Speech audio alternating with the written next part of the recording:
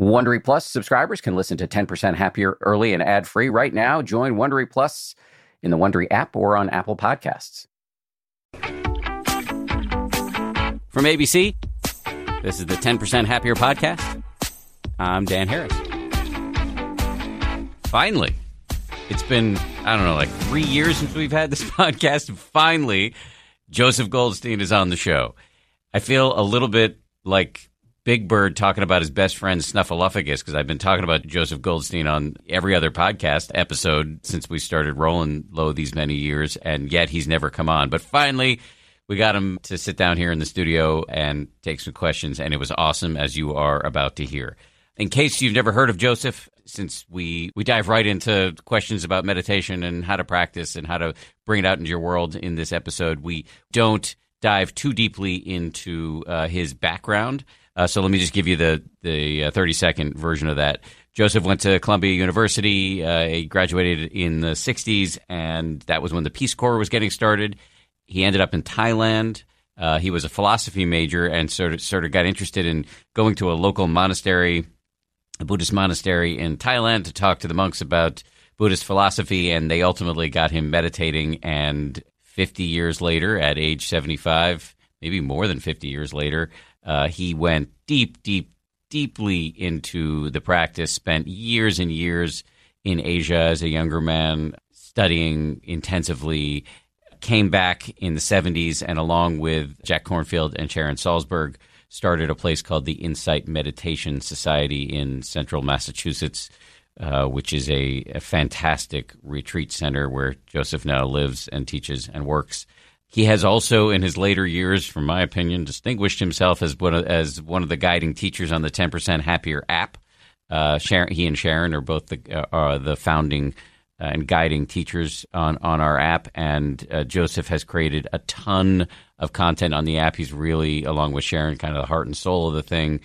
We've done all of these amazing courses where I've gotten to sit down and talk to Joseph, and his wisdom, for lack of a less grandiose term, kind of just oozes through the frame. And so I think one of the areas of pride for me, and there are many in this app, is that I'm bringing Joseph's awesomeness out into the world, both through the videos that we've done and also the hours and hours of guided meditations that he's done for us that are up there. By the way, just a little plug for the app. If you want to check it out and you haven't, you can get 7 days for free. One housekeeping note about Joseph is that he and I are actually doing a public event together on Thursday, December 5th in New York City. It's a benefit for the New York Insight Meditation Center. Full link is in the show notes. I encourage you to come check it out. Another item of business related to Joseph is that in a few days we're going to post a free guided meditation from him in this podcast feed. Final thing I'll say before we dive in here is that I've had an extremely privileged life on many levels. Very lucky dude. One of the luckiest things that has ever happened to me in this very lucky life is meeting Joseph, befriending him, and having him as my meditation teacher personally. He has had an enormous impact on me. Much of what I do in the world is directly a result of the work I've done with him. So, Joseph, I love you, and thank you for coming on the show. Here we go. We've had more than 200 guests on this show. Celebrities, athletes, scientists, meditation teachers. What am I doing here? All of them been willing to come on the show. I haven't had to twist any arms. And for all that time, I haven't been able to get you on the show. So I guess my first question is, why do you hate me so much? Yeah, that's the reason I had to overcome. No, I'm really happy to have you on the show. I talk about you all the time on the show, so our audience is going to be pleasantly surprised to finally have you've been like the Snuffleupagus of this show. Normally, I start by asking people how do they get into meditation, but I feel like I've forced you to tell that story many times. And earlier today, we had Jack on, and for the listeners, that will actually be several weeks ago before they hear your interview. So several weeks ago, we had Jack on, and I started with a question that was recommended by two people independently. One is both in the 10% Happier universe. One is Jay Michelson, and the other is Karalai. Oh, yeah. Yeah. So their question was very interesting. I'm really interested to hear your answer to this. What in the teachings is, for you right now, the most challenging? Where do you have the most trouble applying mindfulness, aside from your distaste for me? I think that, within the Buddhist teachings, there's a list of 10 qualities which are called the paramis, or the perfections of the Buddha. So that there are these qualities of mind that all need to be developed, for awakening. Things like generosity and loving kindness and wisdom and concentration, things like that. But the one parami that needs the most work for me, I think, is the parami of renunciation. And so that's where I see, when different desires come up in the mind, and they can be just small things or, big thing, the tendency of my mind is, oh, that looks great, let's go for it. And so those moments, no, I don't really need that, or I don't have to do this. That moment of seeing the desire and actually practicing renunciation, that's the one that I'm working on, I think, a lot. And every time I do actually not go for the second whatever or whatever the desire is, it feels like this great moral victory. Mara, I've conquered you for this moment anyway. Well, so you should just, who's Mara? Okay, so Mara within the Buddhist teachings is kind of the embodiment of ignorance, of delusion. And so it's often represented as the tempter, or, that force in the mind that wants to seduce us into attachment and clinging. You've pointed this out many times in your talks. I've listened to your talks and talked to you directly so many times that I'm pretty sure I'm plagiarizing you nonstop. I don't feel any guilt about it, but I'm just saying it.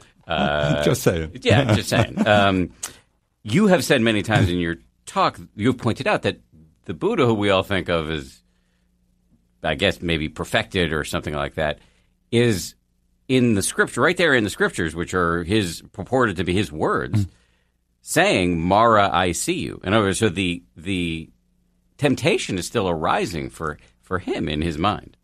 Well, this goes to a point of controversy certainly among contemporary Western Buddhist teachers. I think, not quite sure how, our Asian teachers would have viewed this, but Mara can be understood in two ways from the point of view of the classical teachings. And that is the forces of ignorance in the mind, but also actually as a being, who... So this is the traditional explanation, that Mara is kind of the king of the highest heaven realm, and his mission is to keep all beings ensnared in the round of sense delights and sense pleasures. So the classical... So they don't make it to his level? No, they could be reborn there, but that's not awakening. That's just a nice vacation, in a pleasant realm. And so he's fine with that, or she, or whatever gender.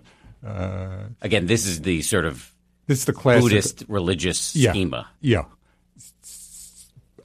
So in that case, when the Buddha says, Mara, I see you, from that interpretation, it's actually in reference to a being. So it's not the force of craving or desire in his own mind.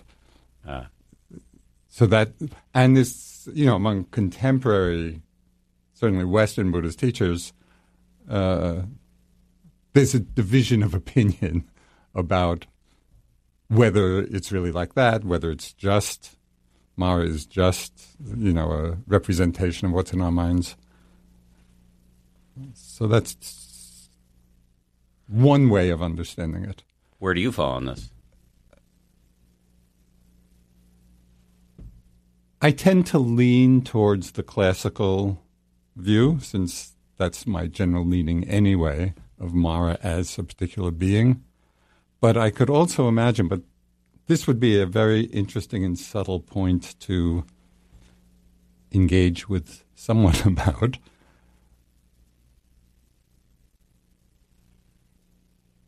whether there's a possibility of, for example, desire arising in the mind, but with no hook at all, as if it were just another thought, where there was no inclination and no conditioning to go for it or to act on it, which is a little different, and it's different than how some people have interpreted it. Desire arises in the mind, but the Buddha didn't identify with it. So that's one explanation of that, Mara, I see you. But I see a subtle distinction between desire arising in the mind where there is real desire, but it's not identified with, being different than desire just as a thought, but there is really no desire in it. There's none of that greed even embedded in that thought. So this is a very subtle distinction, and of course there's no way of resolving this short of having a conversation with the Buddha to ask him, okay, what really is going on in your mind? Of course, we could ask you. That might illuminate this topic. I don't think so. My desire is fully charged. The battery is charged. My desire. But for you, it's so interesting for me to hear. I mean, I guess I kind of knew this, but for you, so the desire comes up, and you take the bait occasionally. Oh, yes. And what are the? Again, I think I know some of this, but what gets you going? It could be anything, but you once told me you can't resist a shoe salesman. I can resist the salesman. I can resist the shoes. Oh, it's really like a guilt thing. Completely, it's completely codependent. If the salesman actually maybe because my size is so big, it's heavy to carry size 14 shoes out. I feel, they did all this work. I feel compelled. So that's why I like online. But it could be anything. It could be, for example, even on retreat or off retreat, just something smaller. The thought will come up, a cup of tea would be nice. So it's not a significant desire, but the force of desire is there. And I can watch my mind, just be aware of it, let it come and go. But it's almost like a blade of grass, growing up through concrete. Even with a small desire, the force of it can be very persistent. And so I've noticed so many times, watching the desire come and go many times, and then it comes once more, and I act on it. So it could be something, as small as that, or it could be anything, walking down here. I don't get to New York that often, so walking down, just window shopping, seeing either gadgets or some piece of clothing, or, oh, that would be nice. And mostly they just come and go. But occasionally, they hook the mind. And it's interesting just to watch, what's lacking. And one of the interesting things I've learned in watching my mind in relationship to desire is the one piece that seems to be lacking a bit at those times when I just go for it is the quality of energy. And this is a recent kind of understanding that I'm actually feeling a low energy, and so the mind is more susceptible, at least in my experience.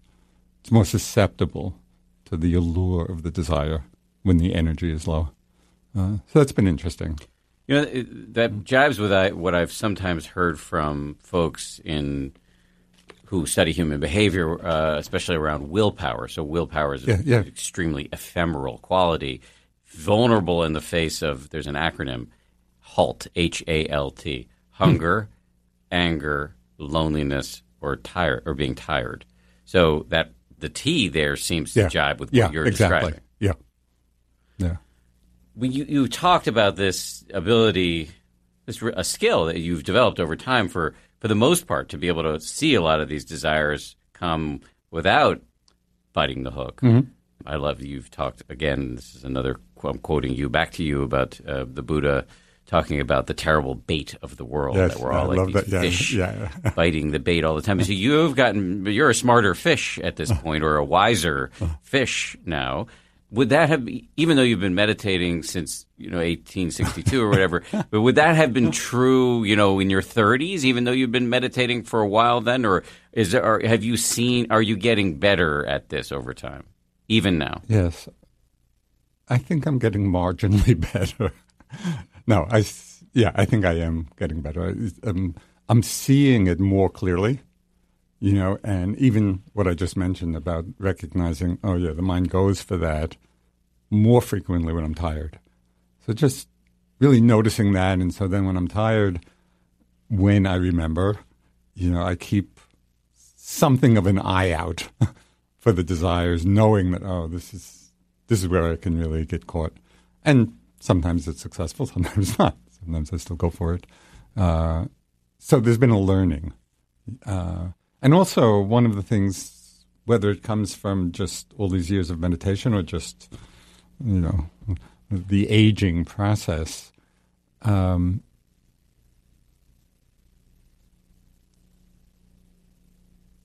think I'm less seduced by the belief that whatever it is will really make me happy. So I can still go for it, but I'm not very often deluding myself into thinking this is going to be the answer to everything. Mm-hmm. It's more the playing out of just this very deeply conditioned habit of mind. So there's a deeper understanding of really the empty nature of desire that it's not really going to fulfill, one's aspirations for happiness. Here, another Josephism. I mean, it's just this idea that whatever it is we want, once we get it, we're going to be good forever. Is this or kind even of 5 minutes? right? But is this subconscious, often subconscious, primordial lie that we re-up all the time? That as soon as I get this promotion, or as soon as I am able to get married or get that slice of cake in the other corner of the room, then I'm really going to be happy. You've talked, this was the Josephism I was getting at before, you've talked about sort of giving a rehab to the word disenchantment, which I love. That disenchantment can be very positive, exactly. As can another word that you used earlier, another word that can be seen in the most positive light, but often isn't, is renunciation. Exactly. And the phrase that helps me with renunciation is reframing it in terms of non-addiction.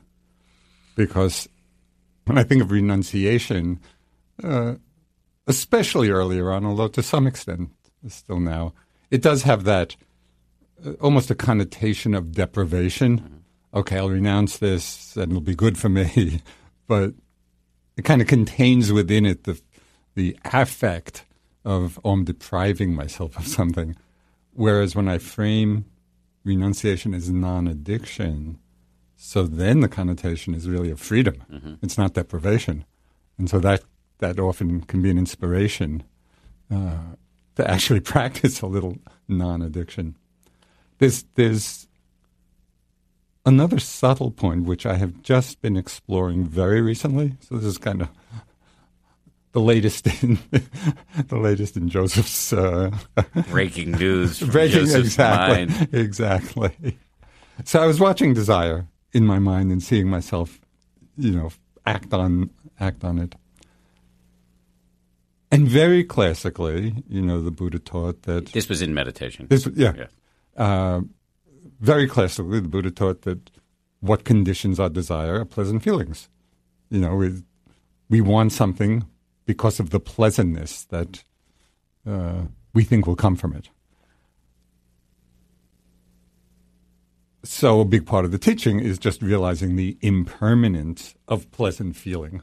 So even if, what we want does bring some pleasure, it's pretty fleeting. And the more we understand that, so the less addicted we become. So that was the ongoing understanding that I was operating under. But just recently, as I've been watching my mind before the fulfillment of the desire, but while I was still having the desire in my mind, I noticed that the anticipation of getting what I want had a certain kind of pleasure embedded in it. Mm-hmm. And that's actually what was more seductive to me than the thing itself. It was almost like, I don't know if I'm using the right word here, but maybe it's something analogous.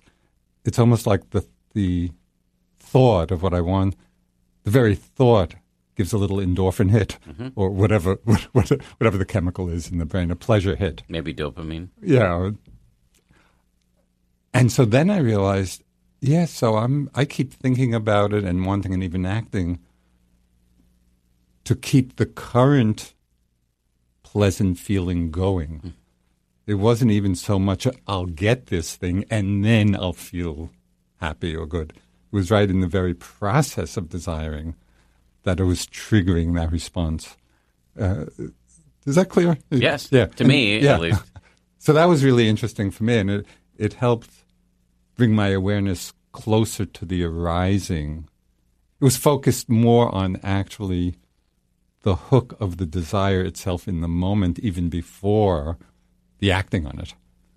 You know, what is it that keeps feeding it? Why do I keep being seduced by it? And I said, there's a pleasant feeling associated with this as a thought. I want more. I want it to continue.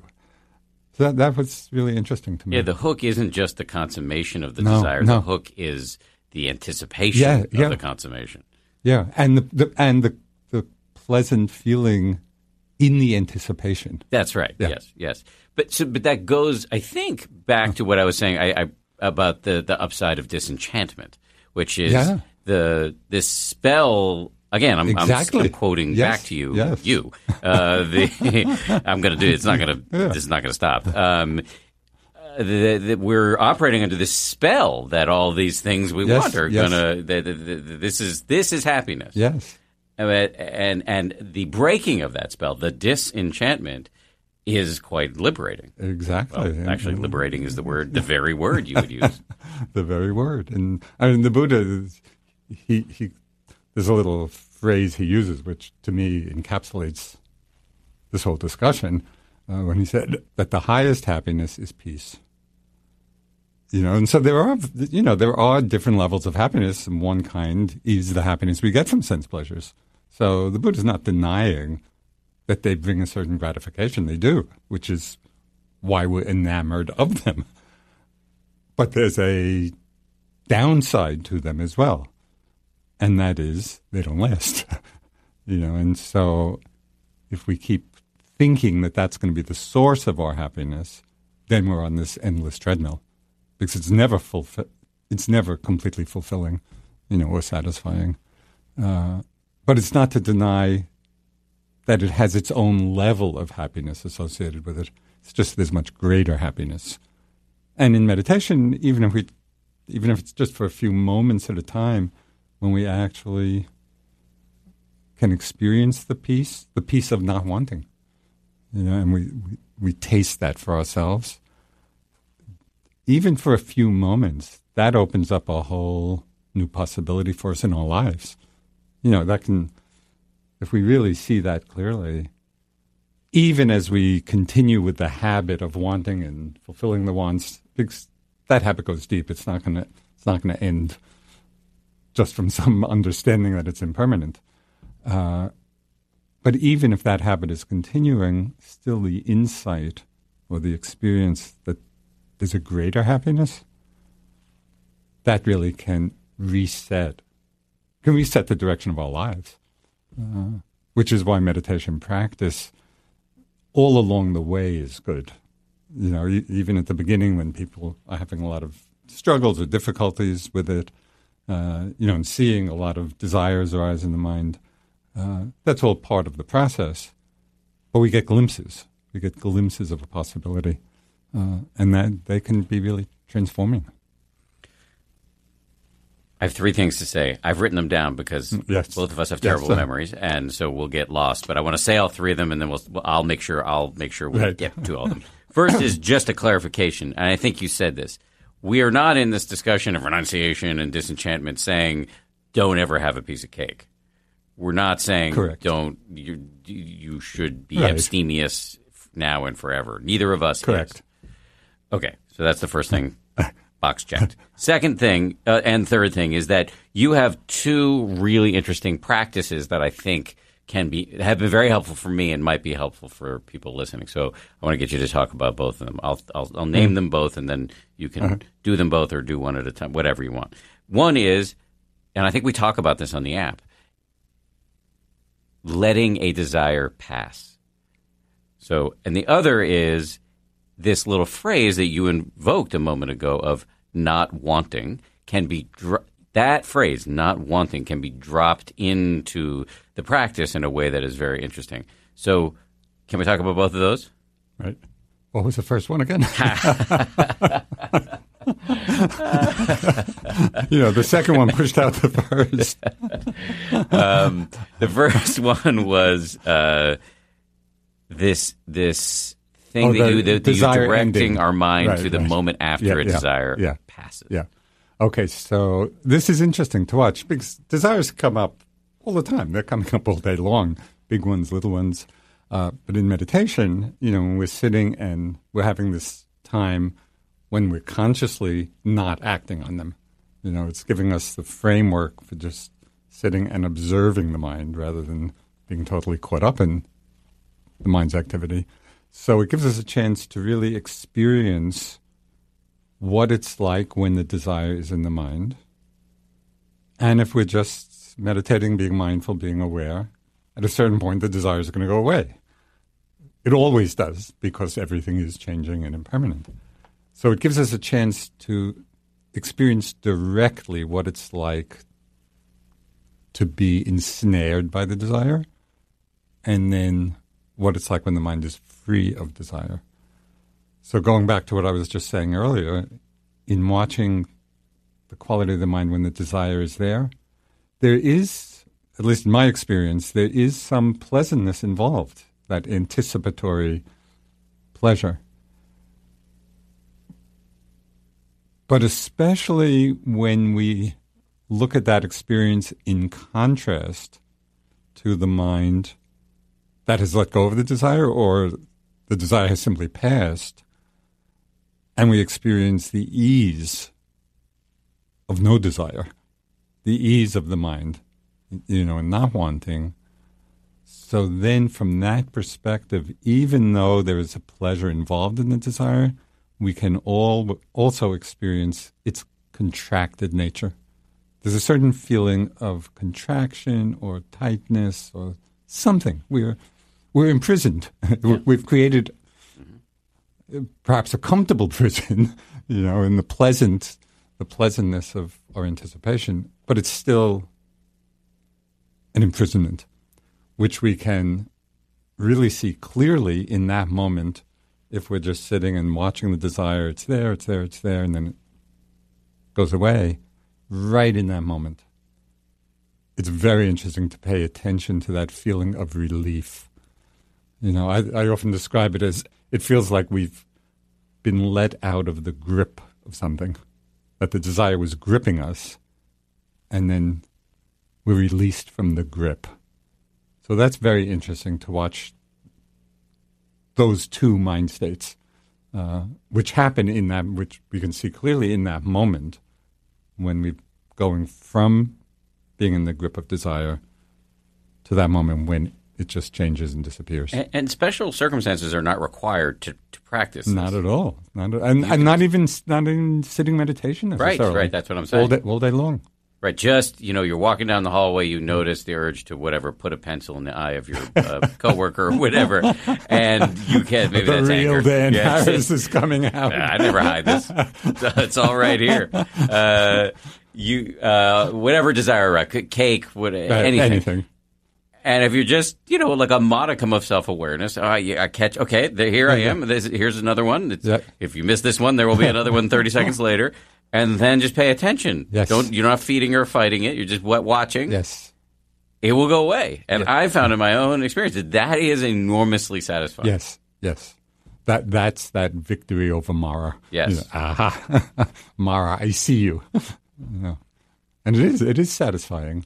And it is strengthening, that those moments throughout the day really are strengthening our meditative practice. So this is not insignificant. I think this is a really powerful practice to incorporate just in our ordinary everyday lives. And I just want to make a linguistic point. I suspect the language of Mara, I see you, was chosen, I suspect, deliberately. Vipassana, the kind of meditation you teach, translates roughly into insight meditation. This is all about the clear seeing of our own inner processes so that we're not so yanked around by it. Exactly.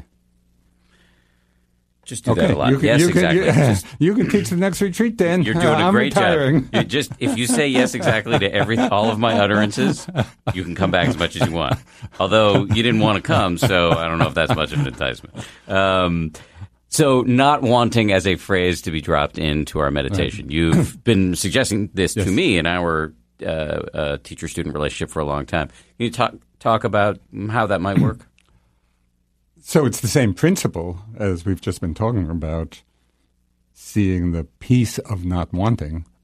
Recently in my practice, I've been seeing more and more clearly, both in myself and in working with lots of meditators, even when we're just in the simplicity of the mindfulness practice, we're just sitting, feeling the breath, feeling different sensations, thoughts coming and going. Just very ordinary, straightforward sitting practice. Still, very often there's a tendency to be leaning into the next moment.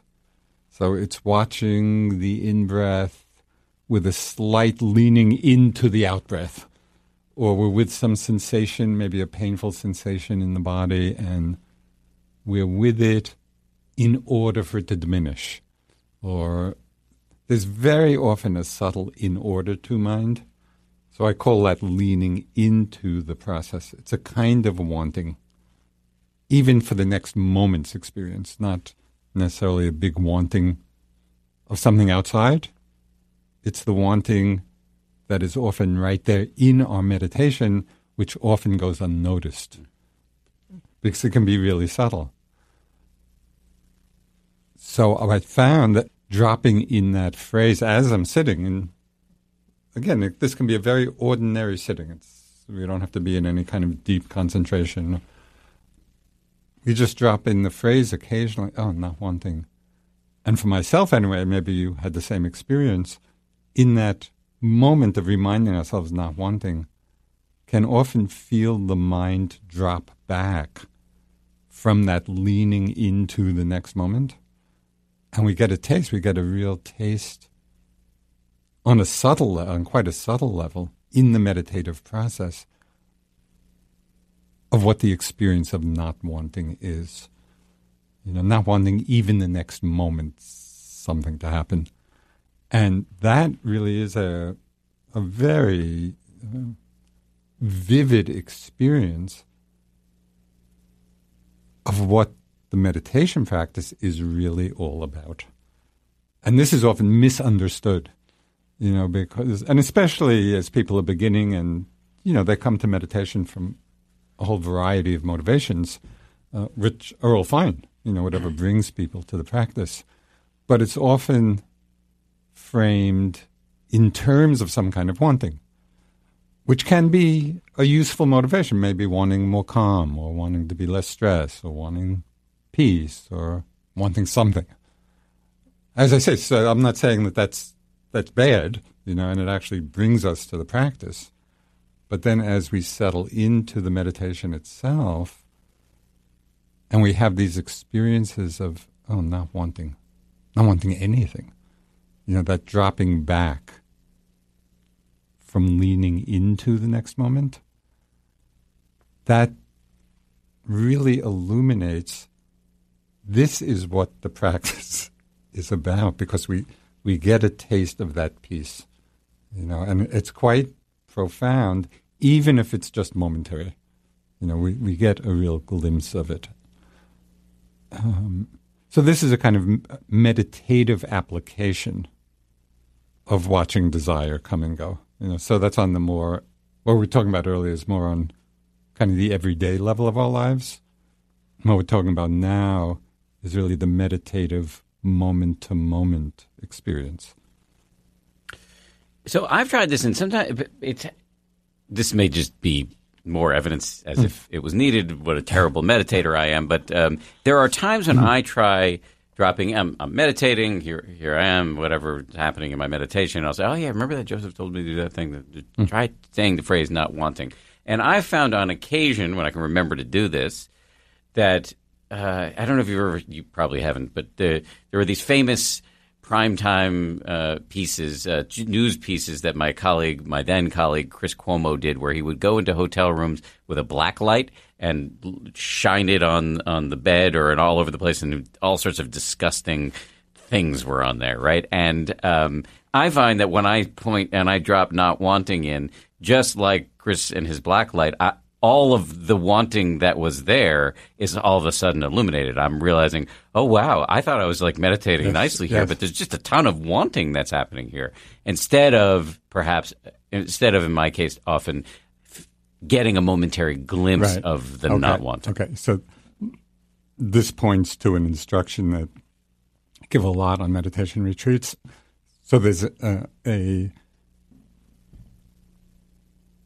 a less subtle analogy, to what we've been talking about.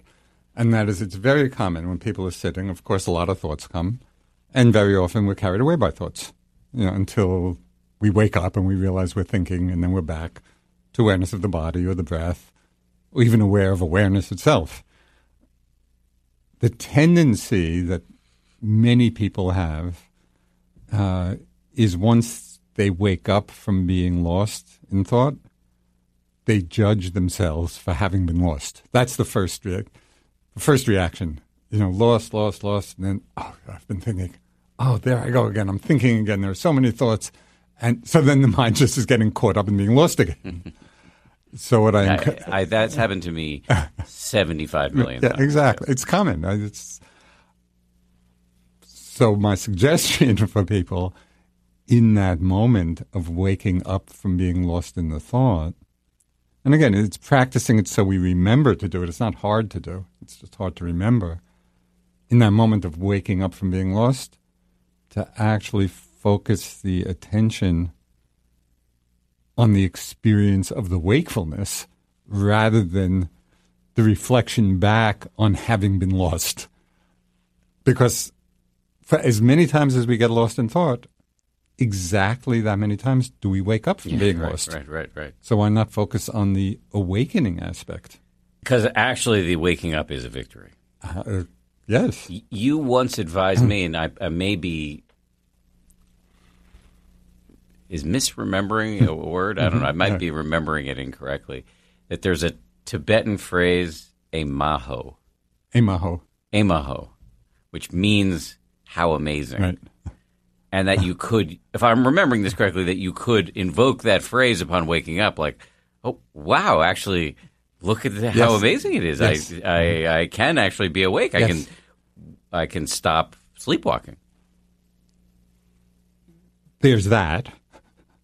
But even more to the point, or maybe using those thoughts as an impetus to actually become mindful of the experience of the wakefulness, not just the comment, oh, good, I'm awake again, which is good. I mean, that's a good support. But you don't want to stay in the thought level about the wakefulness. You really want to take that opportunity, and it could be just a few moments. But we take the opportunity of having awoken from being lost to taste that moment of freedom, so that we have a clear an increasing clarity of, oh, this is what awareness is like. And it's very real for us because it's our experience. It's not theoretical. It's not what somebody taught us. Oh, this is what wakefulness is. And it's very vivid in that moment because we've just come out of having been asleep. For people who are sort of still getting into meditation, there are a lot of words you just use that might benefit from explication. Words like wakefulness and its connection to freedom or awareness. Can you say more about all of those? Well, I think one of the easiest ways to really understand the meaning of those words is being mindful of precisely what we've been talking about. In that move from being lost in a thought to becoming aware that we're thinking, right there. The difference between being lost and being aware is very vivid because we've just gone from one to the other. And so that's a very easy way to get a feel for or a taste of the nature of awareness because we're experiencing it in that moment. And this happens many times. It happens as many times as we're lost in thought. Because as I said, for as many times as we're lost, that many times do we eventually come out from being lost. But mostly people just overlook that moment. They're not reaping the benefit that they could if they would pay attention to what that feeling of wakefulness is like in that very moment. Let me say a bunch of words and you can fact check them. So awareness in this context is... mindfulness. Yes. A non-commenting, non-judgmental, not adding or subtracting, wanting or rejecting awareness of whatever's happening right now, yes. Which may sound super theoretical, and it is tough to describe because it is a little bit, to use a cliche here, like dancing about architecture. It is better to experience than to describe. But if you meditate enough, it's not it's a very down to earth. It's not a special state we're trying to achieve, and it is not something you can be in, at least for non-extraordinary beginners.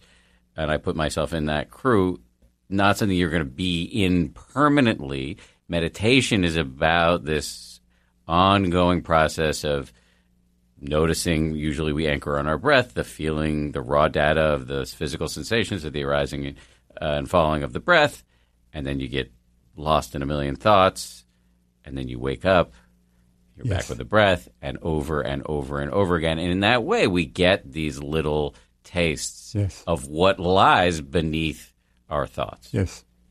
And especially if we're paying attention in that moment of coming out from being lost. Mm-hmm. Because as I say, people very often just skip over that and either go into some judgment about having been thinking, or rush back to whatever their object of meditation is. It's like, okay, I've been lost, back to the breath, without actually taking that moment to experience the mind of wakefulness. And with your tail between your legs a little bit, whether you notice it or not. Yes. So hence the power of a phrase like, Emaho, or welcome back, or some little phrase to mark the occasion. Right. And so then the tail starts wagging in delight instead of between one's legs. Yes. I like that image of you. There's going to be this image of Dan wagging his tail every time he wakes up from being lost in a thought. Well, and I should be careful because who knows where this is going to go. We could also have the image of you rolling up a newspaper and smacking on the snout. So many possibilities here. So one of the hallmarks of your teaching, and we've people may have noticed this by now, is the use of these illustrative, illuminating phrases. There's little phrases that we use in our practice and in our life. We've built entire courses around this on the app, and these phrases come to me all the time. But there were two. There was one you used earlier and another that I was reminded of that I think are worth looking at. You used this earlier, but you kind of skipped over it, which is a mind state that you refer to as in order to mind, which is we are mindful with gritted teeth of a pain in our knee while meditating, but it is not really mindfulness because it's suffused with aversion in the form of I will be mindful of this in order to make it go away. Yes, but just a comment on that. Sometimes it is we're with something with gritted teeth. Sometimes it's without gritted teeth. Sometimes that in order to is very subtle. So there's not going to be necessarily the big signal of, okay, I'm enduring this, so it'll go away, which happens often enough. But at a certain point, we get over that more obvious kind of resistance and wanting to just very subtle levels. And so it's just helpful to be aware of that. I'll just give you an example. So there's one teacher, his name is Uteshaniya, a Burmese meditation master. He uses the phrase a lot in his instruction to check the attitude of the mind. That was the other thing I was going to say. Okay. God, So I've been spending way too much time with you. So, and by attitude, he just means to check how we're relating to what's happening. Right. This is another black light effect. In other words, if you drop this phrase into your practice, just out of curiosity, what's the attitude in my mind right now? All of a sudden, Chris Cuomo's there, showing how disgusting the bed sheets are. or maybe it's not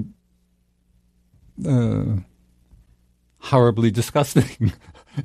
It might be something really... You're talking about somebody else's mind because that's not the way it works here. So, just as an example of my experience of using that phrase. So one time I was just sitting and just feeling my breath. It was very simple, common, ordinary sitting. Just feeling the breath come in and out. And then I remembered, that question and said, well, what's the attitude in the mind? And it's not even that we're asking the question for an answer. Very often it's the simple asking of the question which effects the change. And so this is what I noticed. I'm just sitting there feeling my breath. Okay, what's the attitude in the mind? And in the moment of asking the question, I could feel my mind settle back from a wanting that I didn't even know was there. It was so subtle. Just, as I say, that slight leaning into the breath. Maybe a subtle wanting for more concentration, or I'm watching this in order for calm. But nothing, this wasn't in big, this wasn't a lit up marquee. Very subtle, but still there. And then often, just in asking the question, that itself is all that's needed for the mind to drop back for those moments.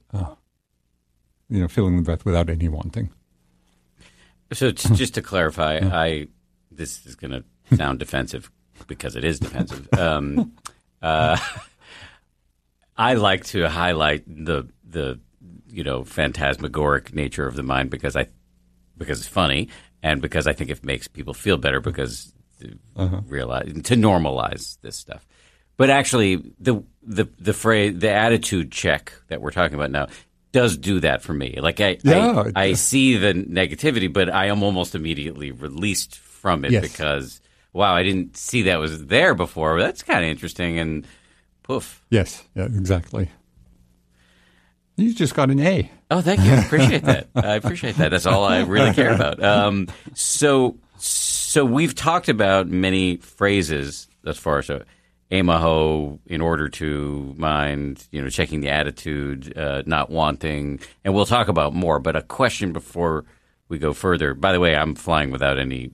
I don't have a plan for this interview, so I'm just making it up as I go. But I know we'll undoubtedly hit other phrases in the context as we continue this discussion. But I just want to make clear because I am intuiting potentially some nervousness or confusion on the part of listeners that, oh my God, you've just thrown so many little tools at me. How do I know when to use them?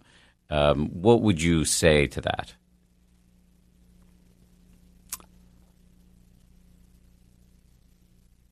I I think mostly I would say just become somewhat familiar with some of these phrases, the ones that resonate for whatever reason, that when you hear the phrase, something clicks in the mind.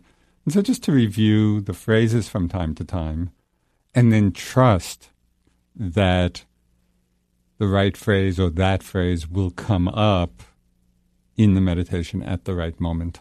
So I wouldn't try to have some plan, I'm going to, repeat this phrase 5 times in the sitting, or I would think it's much better just to become familiar. So it's in there, it's in our minds. When you say become familiar, I mean just like listening to the podcast is enough. Yeah, listening to the podcast and maybe even reflecting a little bit on what the phrases mean for each person, and because different ones of us may resonate with one or another of these phrases, just intuitively they make sense to us.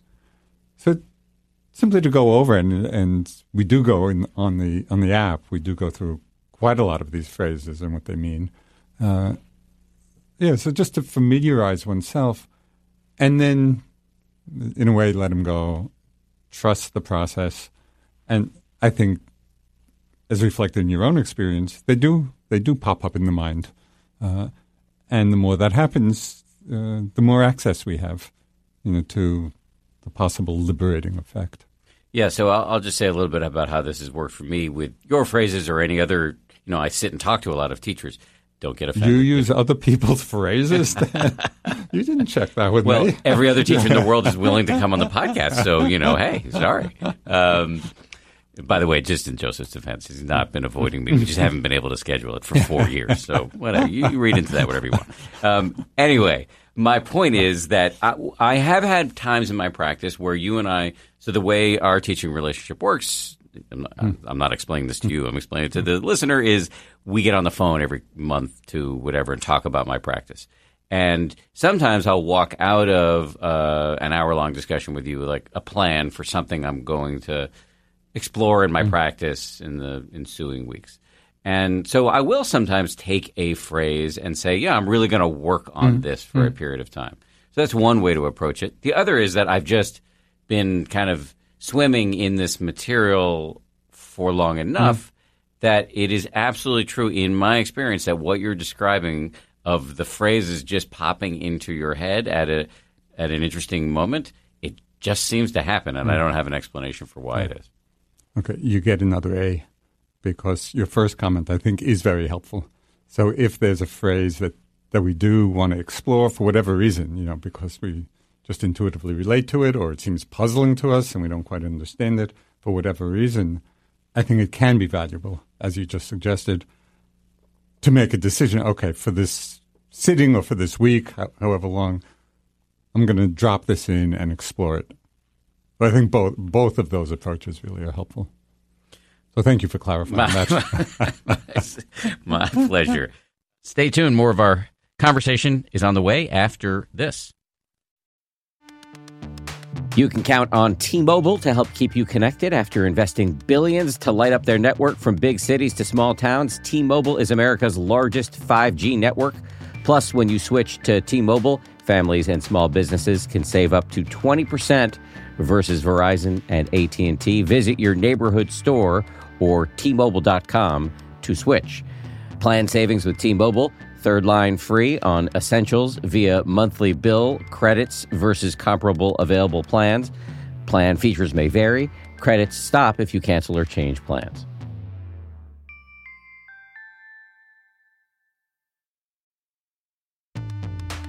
The weather's getting warmer. Time to ditch my jackets and sweaters for shorts and tees. I used to waste my money on clothing that would only last one season. That was until I found Quince. Now I've got high-quality pieces that never go out of style that I will be wearing year after year. Quince has all the seasonal must-haves like 100% European linen shirts from $30, performance polos, and versatile flow-knit activewear. The best part, all Quince items are priced 50 to 80% less than similar brands. By partnering directly with top factories, Quince cuts out the cost of the middleman and passes the savings on to us. And Quince only works with factories that use safe, ethical, and responsible manufacturing practices. along with premium fabrics and finishes. I just made a big order at quince.com. I got 2 pairs of sweatpants that I've just had for like a week, and I already love them. I'm wearing them all the time. Sweatpants are a huge deal to me because I work from home, and I want to look reasonably good, in front of my wife and stuff, but I want to be comfortable, and the Quince sweatpants do the trick. For me, the bottom line is they've got good-looking stuff at low prices. Not a bad recipe. You should go ahead and upgrade your wardrobe. Go to quince.com/happier for free shipping on your order and 365-day returns. That's QUINCE.com/happier to get free shipping and 365-day returns. Quince.com/happier.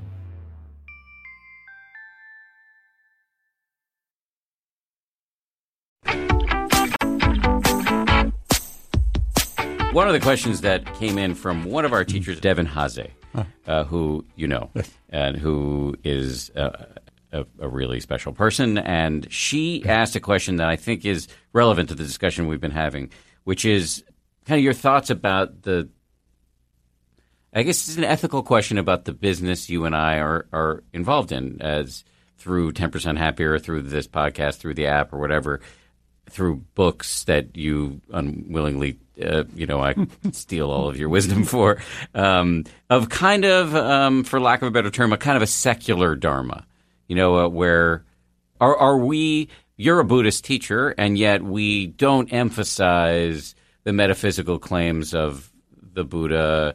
We don't use a lot of, at least on the app, a lot of the lingo. We use some of it, but not a lot of it. We're not hiding Buddhism, right. I don't think, but we're also not, there's no Buddhist iconography all over the app or anything like that. And is that a watering down or in any way a disservice to the Buddha's message? Because, I quite openly call myself a Buddhist, and yet I do have some worry about presenting the app as a Buddhist app, because I think it might scare people off. No. That's a lot to throw at you, but I'm just curious what your thoughts. So I make a bit of a distinction, and this is totally subjective and idiosyncratic to me. So I'm not suggesting that other people would even think in the same way. But in my own mind, I make a distinction between being a Buddhist and following or exploring the depth of the Buddha's teachings. Because becoming a Buddhist in one way is just another identity. And the Buddha's talking about letting go of all these identities which we create. So even for myself, who's dedicated his whole life to these teachings, I might say and have said from time to time, yeah, I'm a Buddhist, but I don't really feel that terminology to represent really how I feel. But I do feel completely committed to the fullness of the Buddha's teachings. So in the question you asked, yes, it is possible to present the teachings without any kind of requirement, that one become a Buddhist at all. But it's also helpful to kind of explore, okay, are we really exploring the full range of the teachings, or are we exploring some part of the range? So that's the piece that I would look at. And I've discussed actually with some people from the app. I was just floating an idea, and this may be something that neither you nor anybody else is interested in doing, but I was wondering whether on the app itself there could be a Buddhist corner. Yeah. For people who may not be attracted in the beginning to that, who really just want to learn the tools of mindfulness and the benefit it can bring and really getting benefit from it. But some percentage of people might then be inspired, well, what else did the Buddha have to say? What is the full range of the teachings? Because it's profound, and there's so much. And so I was wondering, well, what if there were a Buddhist corner where that was its explicit purpose? Yeah. And then people could choose to either go to that corner of the app or not. I'll give you my first impression, which is I'm very open to it because, I just think about my own progression. So I started getting interested in this stuff 2008, 2009. The idea of becoming a Buddhist was repulsive, right? I didn't know anything about it, right? But I knew that it seemed like joining a religion, which I was not up for doing. And by the way, I'm still not up for doing. It was because I didn't really understand that, and this is a great quote, I think it's from Stephen Batchelor, but Buddhism isn't something to believe in, it's something to do. Yes. And this is a vast treasury of deeply practical practices for the exercises for the mind, and philosophy as well, and great stories, and like savoring our idiosyncrasies, like the delicacies they are, and also a community of people who are interested in taking these practices seriously. There's just a ton of stuff there that I think, when positioned correctly, can be very, very interesting to people who still consider themselves to be secular or who consider themselves to be practicing Jews or Muslims or Christians, or whatever, because properly understood, this is just a set of tools to make you a happier, more compassionate, friendly person. Yes, I completely agree with that. I think, just to clarify, or maybe even simplify, kind of for me, what would be the essence of this Buddhist corner, which again is, for myself also, is not about becoming a Buddhist. It's about the exploration of the Buddha's teachings. Yes. For me, the essence of that corner, if we ever did anything like this, would be to really focus on the awakening aspect of the teachings, or the liberative aspects of the teachings in the deepest way, not just the teachings which make us 10% happier, or our life more easeful, or better, more fulfilled engagement with the world, whatever our aspiration is. And they can be wholesome aspirations, but not necessarily considering, well, what does enlightenment really mean? We hear that phrase often associated with the Buddhist teachings. He got enlightened, and then many of his disciples became enlightened. Well, what's that about? What's liberation about? So that's the level that I think we could explore in greater depth. And we do reference it, and many of the teachers on the app, I think, do refer in one way or another to the freeing aspect, but not really, as far as I know, in its fullness of what awakening really is about. So that's a profound aspect of the teachings, and that's the piece that I think could be explored in greater depth. Let's do a little bit of it now.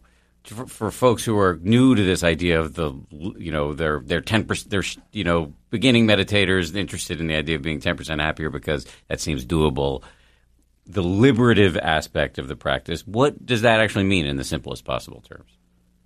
Okay, so there are different ways of describing that, with varying levels of simplicity to it.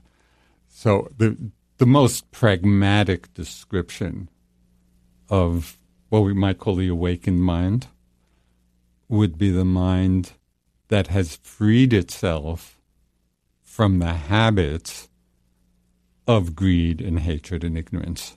So we're talking about the actual uprooting of those deeply conditioned tendencies in all of us, the potential of uprooting them from our mind streams.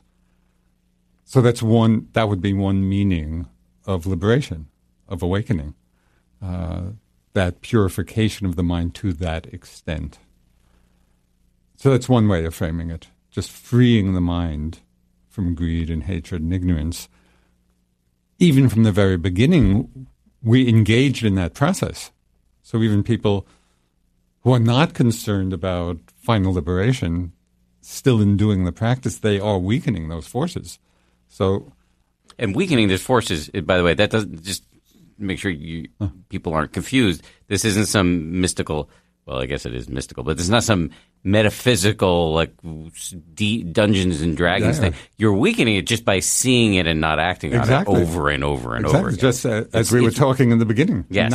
Not buying into each desire. Yes. This is very down to earth. Yes. So when we talk about the deep end of the pool here, it's a straight path from the shallow end. Yes. It's not it's not a different pool. Yes. But as we go deeper into the pool, we start to get more and more subtle understandings of what it is that has and continues to feed the habits of greed and hatred delusion. So one example of that, and this is getting more into some of the subtle aspects, is we're deeply habituated to the view of self, of I. So my thoughts, my body, my emotions, I'm this, I'm that.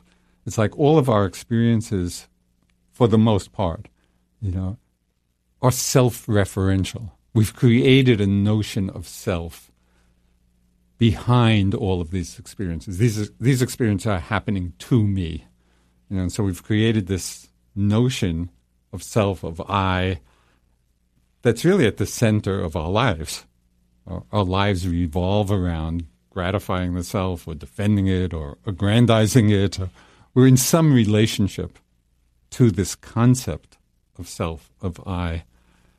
One of the very radical understandings that comes through the Buddha's teachings, not becoming a Buddhist, but just exploring the teachings, is to see that this very notion of self or I is a construct. It's a concept which we've created and doesn't actually refer to anything in and of itself.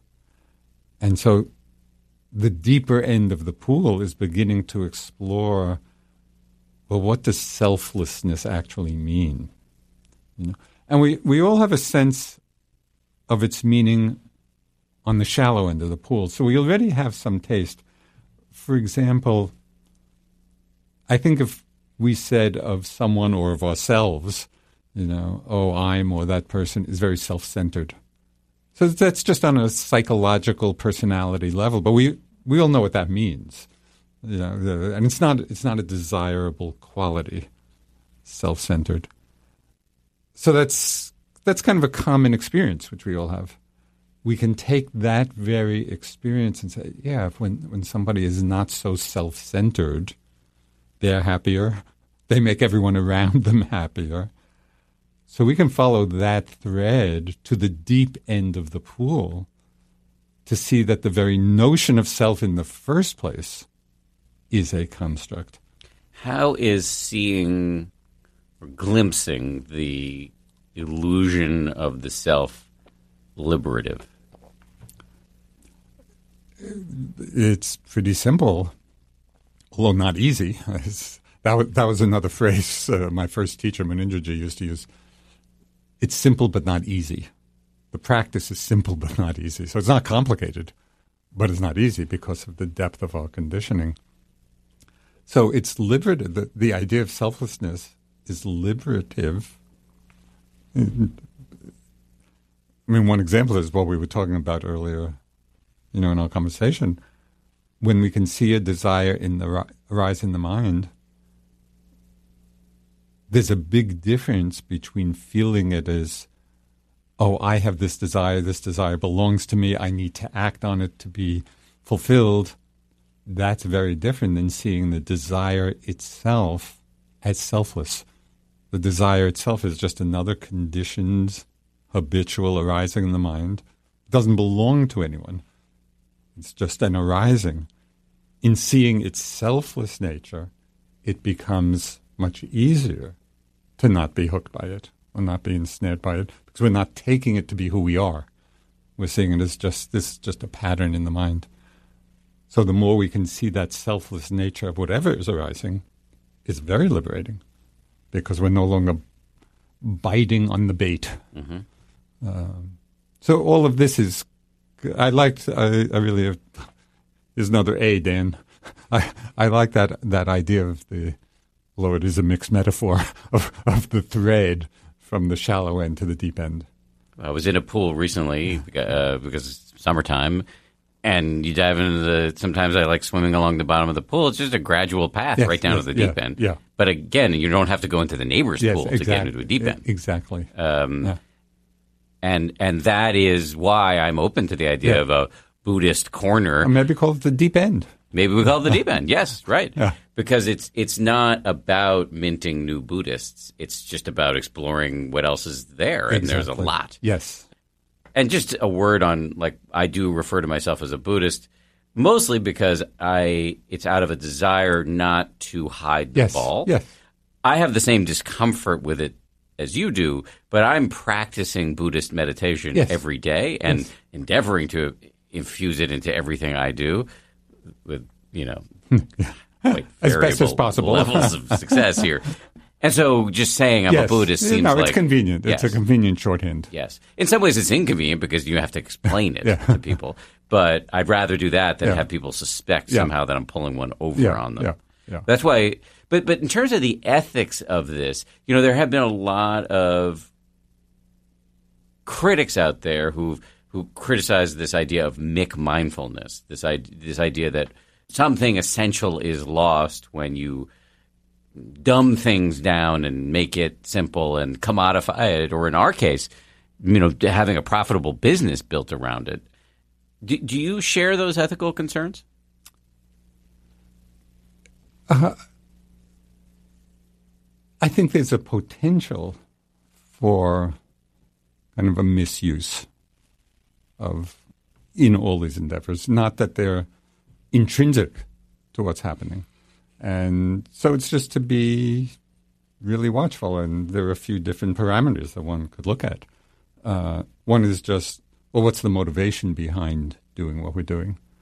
And with motivation, and this is a point that I make a lot with different students or other teachers or teacher trainees, it's not that the expectation should be that our motives are 100% pure. Because until we're fully awakened or some kind of saint, they're not going to be 100% pure. There's going to be a mix. And so, for example, with something like the app or many other endeavors, there could be a whole range of motivations. The motivation to really be of service, to share the teachings that have been valuable, along with the motivation for the company to be profitable. So those two don't... Which, by the way, employs a bunch of people. Yes, exactly. There are a lot of different aspects. And so just to look at one's own motivation and see which are the leading ones. Are we being led by greed for profit? Or are we being led by a desire to offer employment or to help people understand the practice? Even though the other motivation may be there, but it's not the driving force. So I think looking at motivation is really important in terms of the ethics of it all. A second piece, and I'm not sure whether this gets talked about a lot or not in a more secular mindfulness approach, the McMindfulness, is whether or not the ethical framework of the teachings is woven into what's being presented. So I think if the ethical framework is not being woven into, I see the potential there for a misuse, and so here I'm pausing a moment because this is leading into some subtle distinctions. That people could confuse attention with mindfulness, and so within the Buddhist psychology, attention is ethically neutral, and so we can be applying our attention to wholesome things, to unwholesome things, and so if what's being taught is attention training without any ethical framework, So then there's the potential for just, using it in the service of things that are not that helpful, or actually harmful. Mindfulness is a certain kind of attention, and at least within our particular tradition, different traditions kind of frame this a little differently, but mindfulness is always wholesome, which means it's a kind of attention that is not suffused with greed or aversion. Right? And so when it's really mindfulness that's being taught rather than attention, the ethics is already built in. But I'm not sure that this distinction, which is quite subtle, I don't know to what extent that is really explained. I think it's worth diving in on ethics because it's another word like renunciation or disenchantment that can come off as not super attractive or fun, right?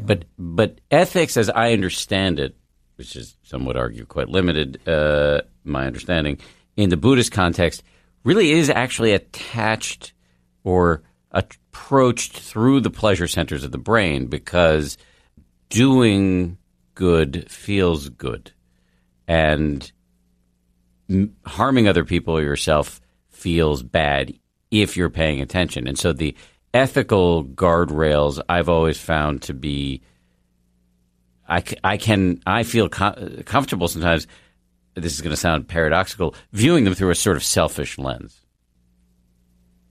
Yes, I think that generally is true, although for me, the basic definition of ethics, and I don't know if this would stand up, in some college philosophy course or not, but in my use of the term,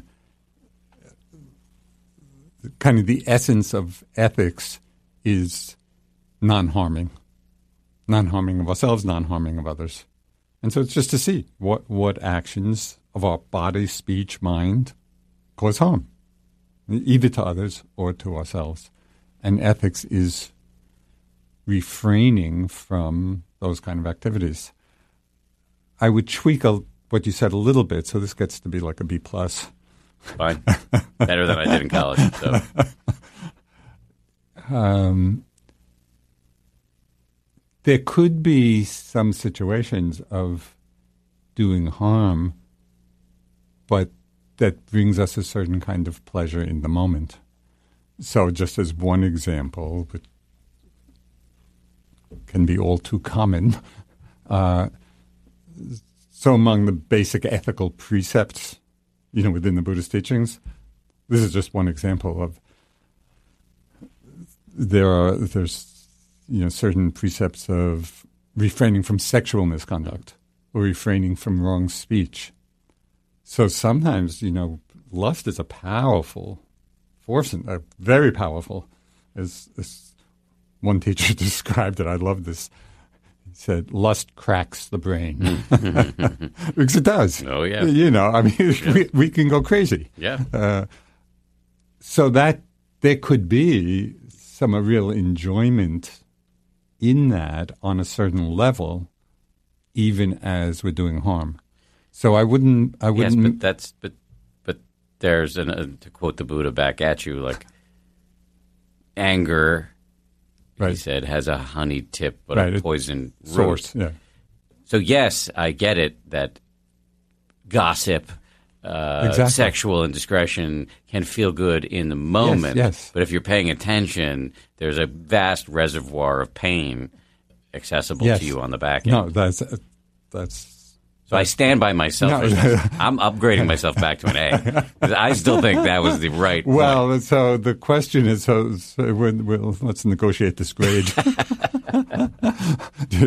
You can bribe the teacher. It's quite true, and I love that phrase of the Buddha, anger with its poison source and honeyed tip. But it's really the honeyed tip can be much more apparent than the poison source. Yes. So, yes, if we're really paying attention to the whole experience, we will discover that. but often the honey tip camouflages the poison source. And so that's why having an explicit ethical framework is a protection. It is true that, with enough practice we will see it for ourselves, but to have it explicitly stated, it would be wise to refrain from sexual misconduct or useless talk, things like that. That's a real support because we often are missing the harm that it might cause. Yes, and I think that the true enlightened self-interest. So I'm just going back to self-interest. Yes. Is you can live a whole lifetime bathing in the honey tip of just doing all this stuff that feels good momentarily, day trading through your whole life, right? And feel, I guess, happy on some level, but there's something operating in the mind nonetheless that is creating pain, whether you see it or not. Yes. And enlightened self-interest is to widen the lens so that you're capturing it all and realizing, no, there's been a pain here all along that I haven't noticed, like a teenager wearing braces who is acting like a jerk because she or he doesn't know that actually they're in pain from the braces. One of the things I love about the Buddha is you can often trace everything back to the pleasure centers of the brain. It feels good to do this stuff no matter how counterintuitive it may seem at first. I'll go with that. No, I want you to argue with me. I mean, I'm hoping to be. I'm hoping to learn. No, what you said is absolutely true. I might just now I'm playing with you. I might just tweak the phrase instead of enlightened self-interest. How about enlightened interest? Because just in the words we use and the terminology, on some very subtle level, and I wouldn't obsess about this, but just in using that language, it can reinforce the sense of a self, whereas it could be helpful to see that both the pleasure and the suffering are impersonal. So neither one belongs to a self. It's just you do this, and there's good feeling that comes from it. Mm-hmm. You do this, and there's suffering that comes from it. And none of it belongs to a self. Right. I agree with you. It's just that, as you know, I'm an inveterate salesman and performer, and so I'm coming from a public positioning, marketing, W.C. Fields type of situation where we have to ride this flawed horse all the way to – we need to ride the flawed horse in the door. In other words, I got to frame it as self-interest in order to get you in and make you realize that there's no horse and no self and no Santa Claus anyway. Right. No, that's fine. That's why to have the deep end. You're riding the self-interest horse into the field, and then you start exploring the field in a deeper way. Oh, there's no horse. Yeah. There's no self-riding the horse. So that gets interesting. Yes. Let me just go back to something you said a while ago about motivation. This is actually something you and I have discussed in the past because I'm when I get visibility on my own motivation, it's often very humbling. And it is for all of us. So just to know that. Thank you. Because sometimes I feel like uniquely horrible. One time I called you after my 360 review. Listeners may remember I had a 360 review. A lot of people in my life gave anonymous feedback on how I'm doing on various levels. And it came back about 13, 14 months ago, and I was devastated by the results. And I called you and I said it kind of exacerbates this fear I've had that I'm just irrevocably rotten. And I wasn't really opening up to you, and you laughed in my face, which was actually the wisest move. It was took all of this because I was really selfing there. Absolutely. I was in this story of myself, and who's 100% anything. Right.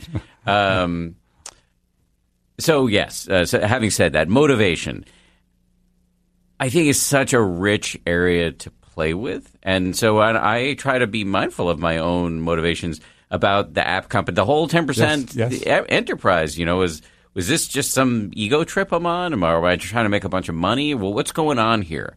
What am I really trying to do? And there's when I look, there's a lot of stuff in there I don't like to see. But then there's stuff in there that makes me really as emotional as I'm capable of getting. So how do we work with this? How do we look at it? I haven't really figured out exactly how to clearly see truly what's going on here with my motivations and how to feed the better angels in these situations. So do you have any advice there? Well, I'll just give you a few examples when I notice the range of motivations in my own mind. This goes back, 50 years or so to my India days when I was just getting into the practice, but I'd been doing it for, a few years. And then in the hot months in India, those of us who were practicing would go up to on the plains in India, would go up to the mountains because the hot season is really hot, on the plains. So we would rent these, very simple cottages up in what they call the hill stations, about 7,000 feet or so, and this beautiful view of the Himalayas, so beautiful surroundings. And because I had been practicing for some years then, and there were a lot of people new to the practice, so just for this small community, of Westerners who were living up in this little hill station, I would give a talk every week. And this before I had become an official teacher. It was just trying to share or wanting to share, my understanding as far as I went. So every week, people would gather at my little cottage and, sit on the lawn, and I'd give a talk. And then I'd notice that every week before the talk, I would start counting how many people came. Oh, this week 5 people came. The next week 10 people came. Oh, but then only 7 came. What, maybe they didn't like. And so my mind would just be doing that. So at a certain point, it became obvious to me that that's what my mind was doing. And it still kept doing it. It's like every week I'd count how many people were there. But once I saw it clearly, it didn't bother me that it was there because I was not feeding it, I wasn't acting on it, I wasn't condemning it, I wasn't judging it, which is simply another way of feeding it. This is what people often don't realize. So then just seeing people in that mind state might, for example, wonder whether they're irredeemably rotten. Exactly. Instead of just saying, this is just a habitual thought pattern. It comes and goes. It's really no different than a sound. And so when we can relate to the unwholesome motivations that we're seeing in that way, where we're not identifying, we're not buying in, and we're not condemning ourselves and not judging. We're just seeing clearly and letting them come and go. So then they don't have much, these less than wholesome motivations don't have that much of an impact.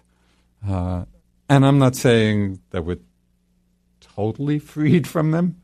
It still may be part of what is actually motivating us, but it's much diminished because we're seeing it clearly. We're not deluding ourselves into thinking, oh, I'm doing this totally from pure motivation.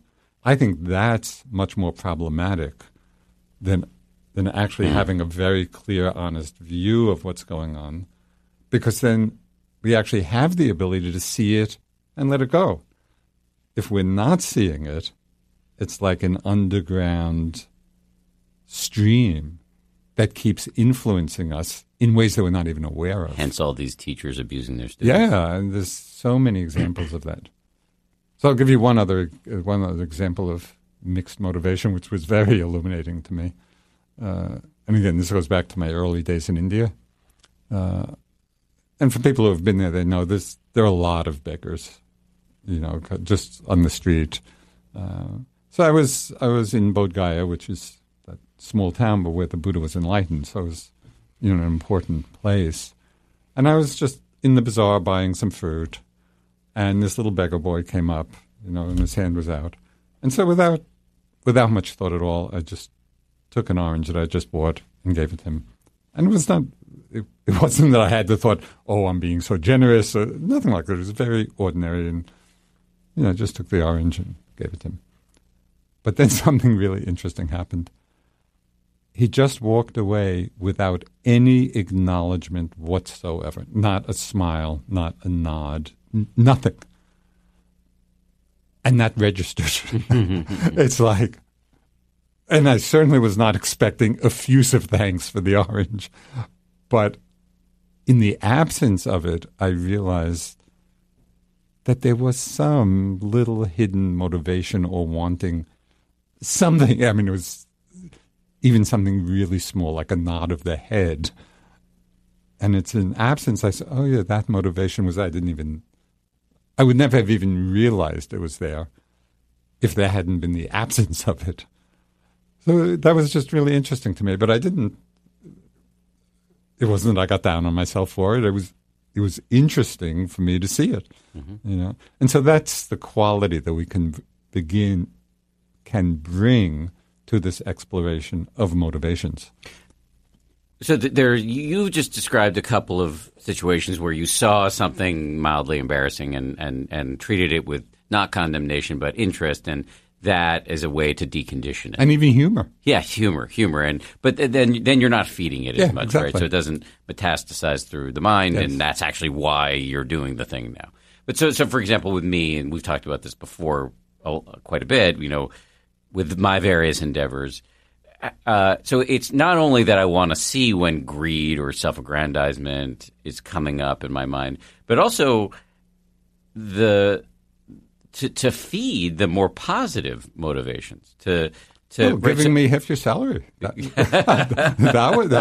would do it then. This is not how I thought this was going to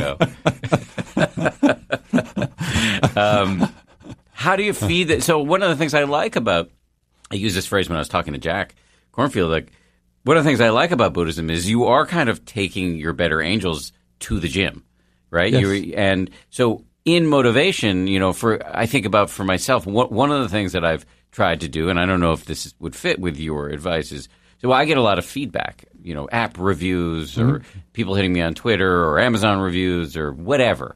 And often I've looked at, when somebody says, oh, this app changed my life, or somebody comes up to me and says that, I look at it as like, oh, well, maybe this app is going to be really successful because this person said that. Instead of actually taking in, well, this person might have been really unhappy, and this work that I've done in conjunction with many other people without whom none of this would have happened, right? So this group effort, which is satisfying in and of itself and actually should be highlighted as a positive motivation, but is mattering in the individual lives, and to take that in, not as self-aggrandizing, but as like, oh yeah, this is why we do this thing. Yes. Right, so I'm using, not that I'm the most important person in the world here. I'm not trying to suck up all the oxygen on this question, but as an example of how to highlight the positive motivation, would that fit with what you're thinking? Absolutely. So I'll give you another example of an application of that principle, but in a slightly different arena.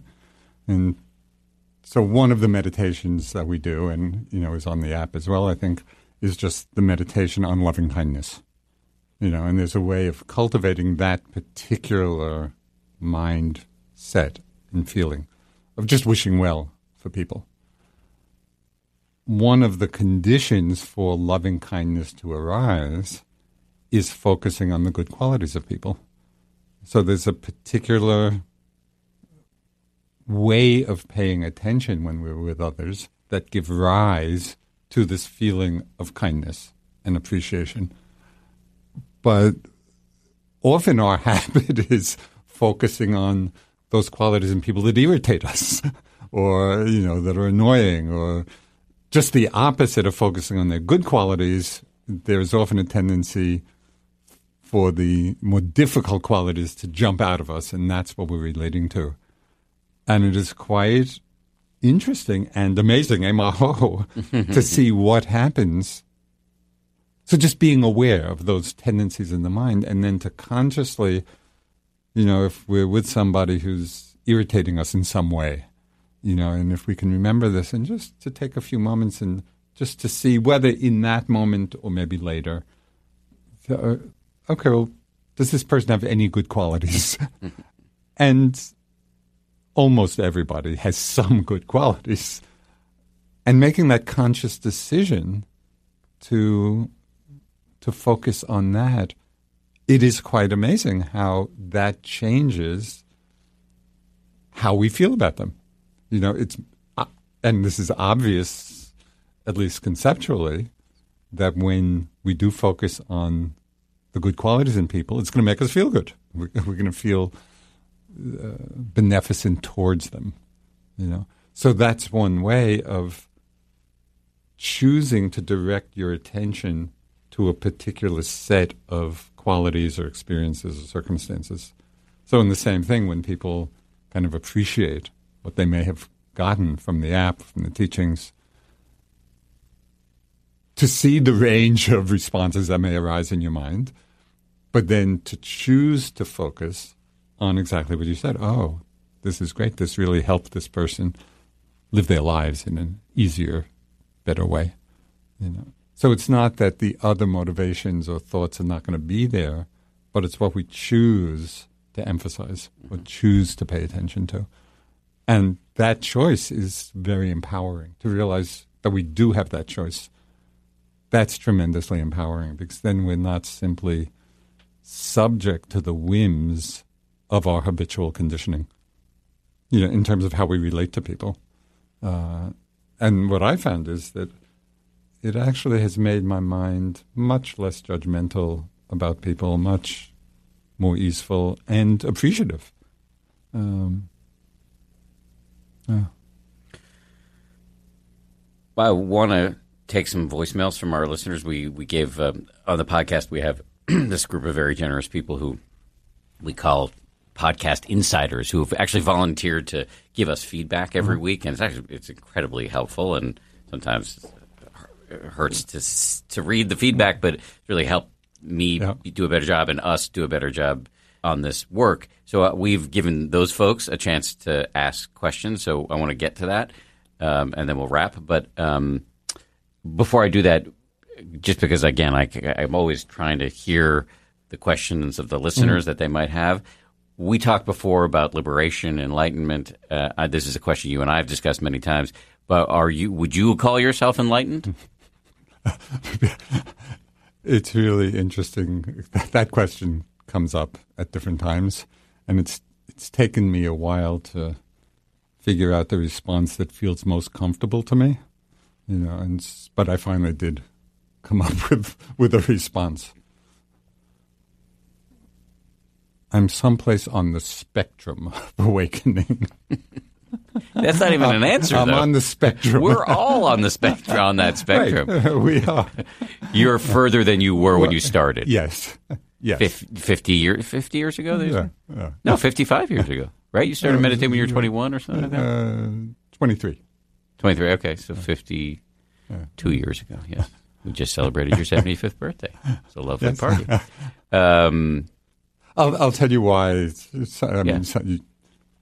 You may think that's a bit of a fudge, but it's really not. And the reason I feel that's a helpful response is because as soon as people start making a claim of, I'm enlightened, or I'm at this stage of enlightenment, or whatever, it's just a setup for a huge amount of projection one way or another, without having any basis for assessing the truth of it. So, people have all kinds of express their understanding of their own stages of enlightenment or awakening or whatever it is, but we have no way of knowing. But just to claim an identity in that already, this person's enlightened, so then maybe there's a lot of deference.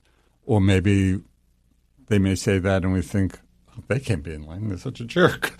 And one way or another, it just sets up a whole field of projection, not based on anything we can verify. So that's why I think just entering into that whole field is not at all helpful. And the Buddha, there are discourses where he talks about how one should express, you could say, one's understanding or attainment. And he said, and I really appreciate this discourse, to talk about it without reference to a self, but rather talking about it in terms of what is understood. Well, of course, though, he called himself the Buddha, right? The awakened one. He's entitled. So these are rules for other people. Yeah, and I think they're really helpful. So one could say, that in the awakened mind, one is free of the view of self. And so one is really expressing an understanding, not a claim. And I think that's it's just a healthier approach, and then it gets open for interesting discussions, about the teaching, rather than about some self-claim. Would one way to phrase what you're saying be, look, you've been at this for 52 years, and why aren't you further along than you are? You're glad you did it, and it's worth doing, and the rest of us should consider walking as far as we can on this path based on your experience. Well, certainly that, but I think one could go even further and talk about the kinds of insights that have come along the way. Okay, this is what I've understood, over all these years of practice, and be sharing not only the formal teachings of the Buddha, but one's own experience. Do you notice that greed and hatred and confusion are arising less frequently than they were, I don't know, a couple of years ago, a couple of decades ago? Yeah, I would say that. And I think maybe even more, there is that, but also more aware of them when they arise. So the mind gets really more finely attuned to what's arising. And also there is a diminishment, of those habits which cause suffering. But it's a gradual process. It's not. Yeah. I will say, and I don't know if this comment's going to, maybe you're immune to this, but this comment may bolster any sense of self that remains for you. But I've observed you in many situations up close and working together, being taught by you, being on retreat with you, being at social events with you.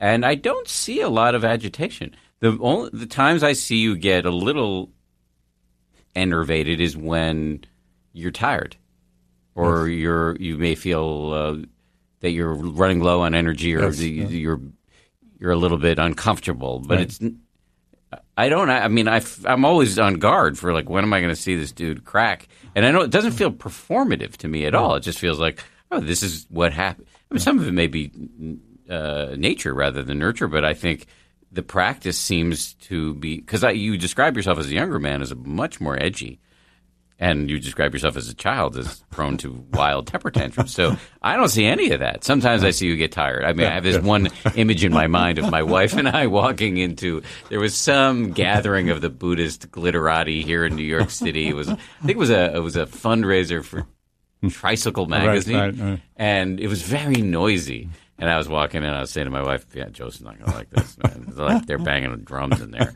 And we round the corner, and we see this big room filled with all these people around these tables, and there's some drum banging ceremony going on, and you're very tall, and I could see you. I elbowed back. I look, and I could see you standing midway through the room with your eyes closed, trying to tune everything out. That's as edgy as I see you get. Right. Okay. Just to clarify, it wasn't so much to tune everything out, but to drop into a less reactive space to it. Yes. So, just hearing. Yes. But you're quite right. I mean, tiredness is definitely, as I said before, with desire. It's like when the energy is low, one is more prone. But I'll give you another example of kind of a very apparent easing, of my mind over the years of practice. In my earlier years of teaching, I could get into some, I wouldn't say heated, but forceful Dharma arguments about Dharma points that, I felt very attached to my viewpoint, thinking that this is the right viewpoint and people should understand this. And I would get into these arguments with friends, like these Dharma discussions, but very, very forceful. And you and Sam Harris. Well, me and Sam and others, and not limited to Sam. Of course, with Sam, it was equally, we shared the dynamic. Well, I just have some image. You guys were flying overseas to a retreat, and he cornered you on the airplane. You couldn't get out. Right, from Australia. So it was like a 13-hour. And I see over the years, I am so much lighter in how I hold kind of Dharma views. And just in recent years, I find I don't get into these kind of Dharma arguments. We can be having discussions and presenting various viewpoints, but I've really let go of attachment to my view, and that feels it's so much more relaxing, and more fun, Well, I wrote a book that I recommend people read called One Dharma, in which it seems like in some ways the culmination of this effort to relax around saying, look, so one of the phrases I like to use is once you start talking about enlightenment, you're in an argument because there's all these different. The Buddhist schools have these different ways to talk about this and to view the concepts are contradictory in some ways. And you wrote this book, One Dharma, which I really loved, which was about trying to sort of walk us through how you've reconciled these different views. Yes. Yeah. Okay, so enough from me. I think we have a little time to take a few. How's your energy level now? You'll know when I start getting grumpy. You'll know. Okay, I'm going to go bang some drums in the corner. Do you mind putting these headphones on so we can hear the question? All right, let's do voicemail number 1. Hi there. This is Liz from New York City. I'm a podcast insider, and I'm very grateful that you took my voicemail. So my question is about my informal mindfulness practice. I worry I'm practicing mindfulness techniques too much off the cushion and that I'm missing the present moment. For example, when I notice my mind wandering when walking, I'll attend to the feeling of having feet. And when I notice I'm judging others in the subway, I switch my attention to watching my natural breath. It feels like I'm making these transitions dozens of times a day, and the process of catching myself all day long can be exhausting. Is this constant movement from recognizing suffering and attending to something more skillful actually pulling me out of the moment, or is this the practice? Thank you so much, and thank you for everything you do, Dan. You are an inspiration and a positive influence on myself and on millions of others. See, she was talking about me, not you there. I just want to point that out. I noticed. I'll try not to take it personally. So what do you think? That is a really interesting question. Yeah, very interesting. Yeah. So I think that one of the causes of perhaps the mindfulness fatigue, that was being described, was the sense of redirecting the attention to something else. So, kind of lost in thought and then, okay, let me come back to the breath. Or let me come back to this. And so moving the attention back to something that if one is doing that very frequently during the day, I could imagine it feeling tiring. This is a subtle difference, I think, but it's what came to mind as I was listening to the question, and it would be an interesting exploration, is when one finds the mind is wandering and one has awakened from it, as we were talking about earlier, instead of the mind jumping back to some other object of meditation, to actually rest in the awareness of the awareness. It's like we've been lost in a thought and then all of a sudden we wake up. We don't have to move away from that moment of having awakened, of being awake. And then we're just open to whatever's arising naturally in that moment. And so first we might become aware, and I would emphasize this, to become aware of the sense of having awakened from being lost, just as we were talking earlier. But then to really be relaxed and simply to be open to whatever is being known, and it might be just seeing. We wake up from being lost and we're walking down the street, and then we're just back in the whole field of what's being seen, or maybe it's the sound, but without the sense of directing the mind to anything in particular, but rather being more receptive to whatever is presenting itself. And I think that might take that edge of effort away from those moments of reconnecting. And we are reconnecting with being present without any choice. It's a choiceless, open awareness to whatever's most obvious in that moment. So that can get very easeful. It's just like going from being asleep in the thought to being aware without having to do anything specifically, just to rest in the awareness and notice what's being known. Sometimes the phrase, it's already here. Mm-hmm. Yeah, that in terms of the awareness. Yes. Yeah, that can just be the reminder to relax into that receptivity. I initially heard that phrase as "it's all right here." You could also say as "it's all right here." All of them accurate. Uh-huh. I give you an A. Let's do voicemail number 2. Hi, my name is Dan. I'm calling from Washington, D.C. I'm one of your podcast insiders. And I wanted to ask about this concept of spaciousness. I hear it a lot in your podcast and in different talks about mindfulness and meditation. And I can understand it on a conceptual or intellectual level, but I don't know experientially if I know what is meant by that. I don't know that, I get the idea that you sort of see the sky is your mind and the clouds, or your thoughts are clouds that pass by. But I find myself focusing so much on that analogy that it feels very forced. And I don't know if the spaciousness is what it feels like, to know that I'm feeling spaciousness in my practice when I sit. And I don't know, does it vary from person to person? Is spaciousness for me going to be different than spaciousness for you or for somebody else? And I guess, is the presence or the lack thereof of this feeling of spaciousness in my practice a sort of sign or a marker of where I am in the practice? Does it come with more practice, understanding more from an experience standpoint than an intellectual standpoint? I've been just practicing for just over a year now, and I would love to hear your thoughts on this. And I appreciate everything. As everyone says, I cannot go understate how much this has meant to me in my life, and how valuable this has, the practice of meditation and being able to listen to the guidance and everything has meant for me. So thank you. And I'll keep on listening. Thanks. Bye now. Thanks for the question and the kind words.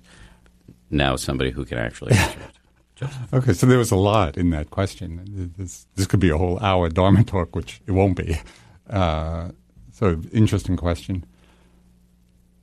First, to just address the question of how I might taste the experience of spaciousness, to get some sense of, okay, what's being referred to by this word. I think one of the easiest ways to settle into that feeling is through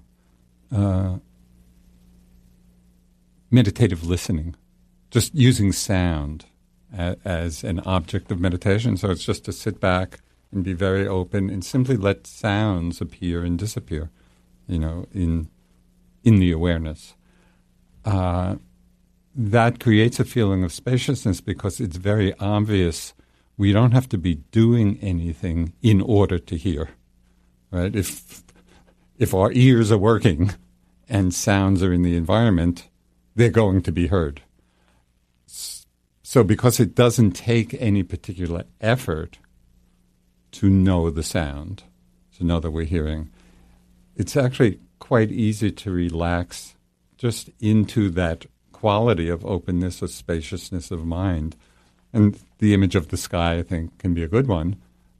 We just settle back and the sounds are arising and passing And it's generally easier with sound than with thought because, for the most part, sounds, unless they're exceedingly unpleasant or exceedingly pleasant, it's pretty easy to be quite neutral with regard to hearing.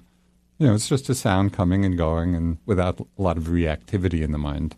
And so we could understand spaciousness as being the lack of reactivity.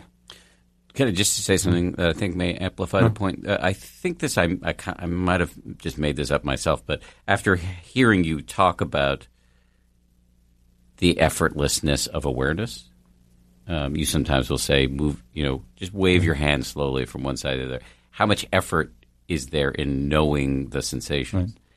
I will actually use that in my practice as a little mantra, especially as I notice maybe I'm leaning in too hard, trying too hard, just effortlessness. And then you see, oh my God, this is just happening. All this knowing of hearing or feeling or whatever, just happening. The me feeling is just another thing arising in this soup. And that really makes me feel spacious. Yeah, no, I think that's another good example and something that I do like pointing out, and people find it pretty easy to understand how a simple movement can be known, without any big effort. We're just moving our arms and feeling the movement. So that would be another way of dropping into that feeling of spaciousness. So there are different levels of exploring what spaciousness means. So what we're talking about is one level of just dropping back into the mind space of being aware of something that's really simple and easeful to be aware of, like sound or like the simple movement, of our arm. But on a deeper or a fuller understanding of spaciousness, it really has to do with what I just mentioned, the non-reactivity of mind. And so it's possible to be spacious in a certain way even when the mind is cluttered, if we are mindful of the cluttered mind. So, okay, we're seeing all these thoughts are going through, and on the surface it might seem I'm a long way from spaciousness. But if, in fact, we understand spaciousness as meaning just non-reactivity, then we could be non-reactive to whatever's arising. We could be non-reactive to a perceived lack of spaciousness. It's already here. It's already here. But that we often miss that because the mind can be focusing on the content of what's arising, or the fact, for example, that there are a lot of thoughts which are carrying us away, rather than focusing on how we're relating to what's arising. That is, are we caught up in it? Are we aversive to it? Are we just being with all the thoughts as if they're sounds passing through?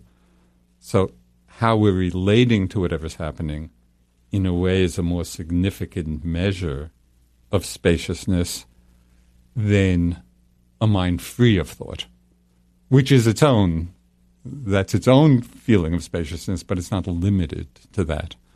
And so I think we can really practice getting a taste or a feel for a spacious mind by focusing on the relationship to whatever's happening and practicing as best we can the non-reactive being with whatever it is. And so this is one of the benefits, one of the tools that we've talked about, I think you use in your own practice at times, is that tool of mental noting, where we simply make a simple mental note or label of whatever it is, hearing, thinking, seeing, an image, pain. We're just noting in a very gentle, whispering kind of way in our mind, just acknowledging, oh, there's this, there's this, there's this. That mental noting really is a methodology for dropping into that non-reactive spaciousness of mind. So thinking. When we're doing that, we're not being tossed about by our thoughts, but it doesn't mean the thoughts aren't there. Thank you for answering those questions. Thank you to the insiders for asking the questions. This is the point in the show where I talk about how great it was to have you here as a guest. I always mean it when I say that, but I mean it especially this time. I would say it's become, I hope not something people feel they have to say when they leave these voicemails, but people will say, thank you for what you're doing or whatever. If, listeners, you appreciate what I'm doing, this is the guy who helped me do it and continues to help me do it. So I'm very grateful to you on many levels, not just for finally coming on the podcast, but for being comprehensively awesome. So thank you. It's been a pleasure. Okay, big thank you to Joseph. A couple reminders. I'll repeat myself from the beginning of the show. We've got a bonus meditation from Joseph coming up in a few days that will land in your podcast feed. Another is, don't forget that event I'm doing if you're in the New York City area or if you feel like traveling, December 5th. It's a Thursday night. Registration is now open. Oh, I also want to mention that my friend Jeff Warren, with whom I wrote the book Meditation for Fidgety Skeptics, he's hosting another Meditation for Fidgety Skeptics retreat, which is going to be November 22nd through 24th. It's in North Carolina. There's a link to that in the show notes as well.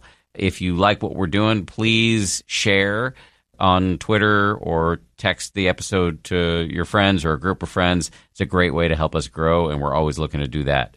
As always, thanks to the team, Ryan Ketzler, Samuel Johns, Grace Livingston, Lauren Hartzog, and Mike Dubusky, who records all of my intros and outros when I do them on Saturday mornings, and I totally derail him from doing his regular work. Say thank you, Mike. I will see you in a couple days with Joseph's meditation, and then after that, the following Wednesday. Bye. If you like 10% Happier, and I hope you do, you can listen early and ad-free right now by joining Wondery Plus in the Wondery app or on Apple Podcasts. Prime members can listen ad-free on Amazon Music.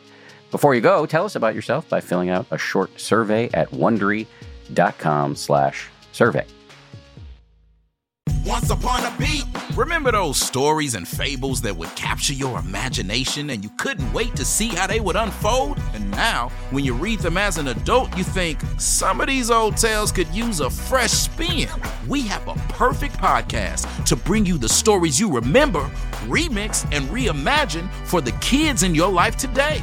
Join me, DJ Few, and my trusty turntable, Baby Scratch, as we spin up new tales in the New Kids and Family podcast, Once Upon a Beat.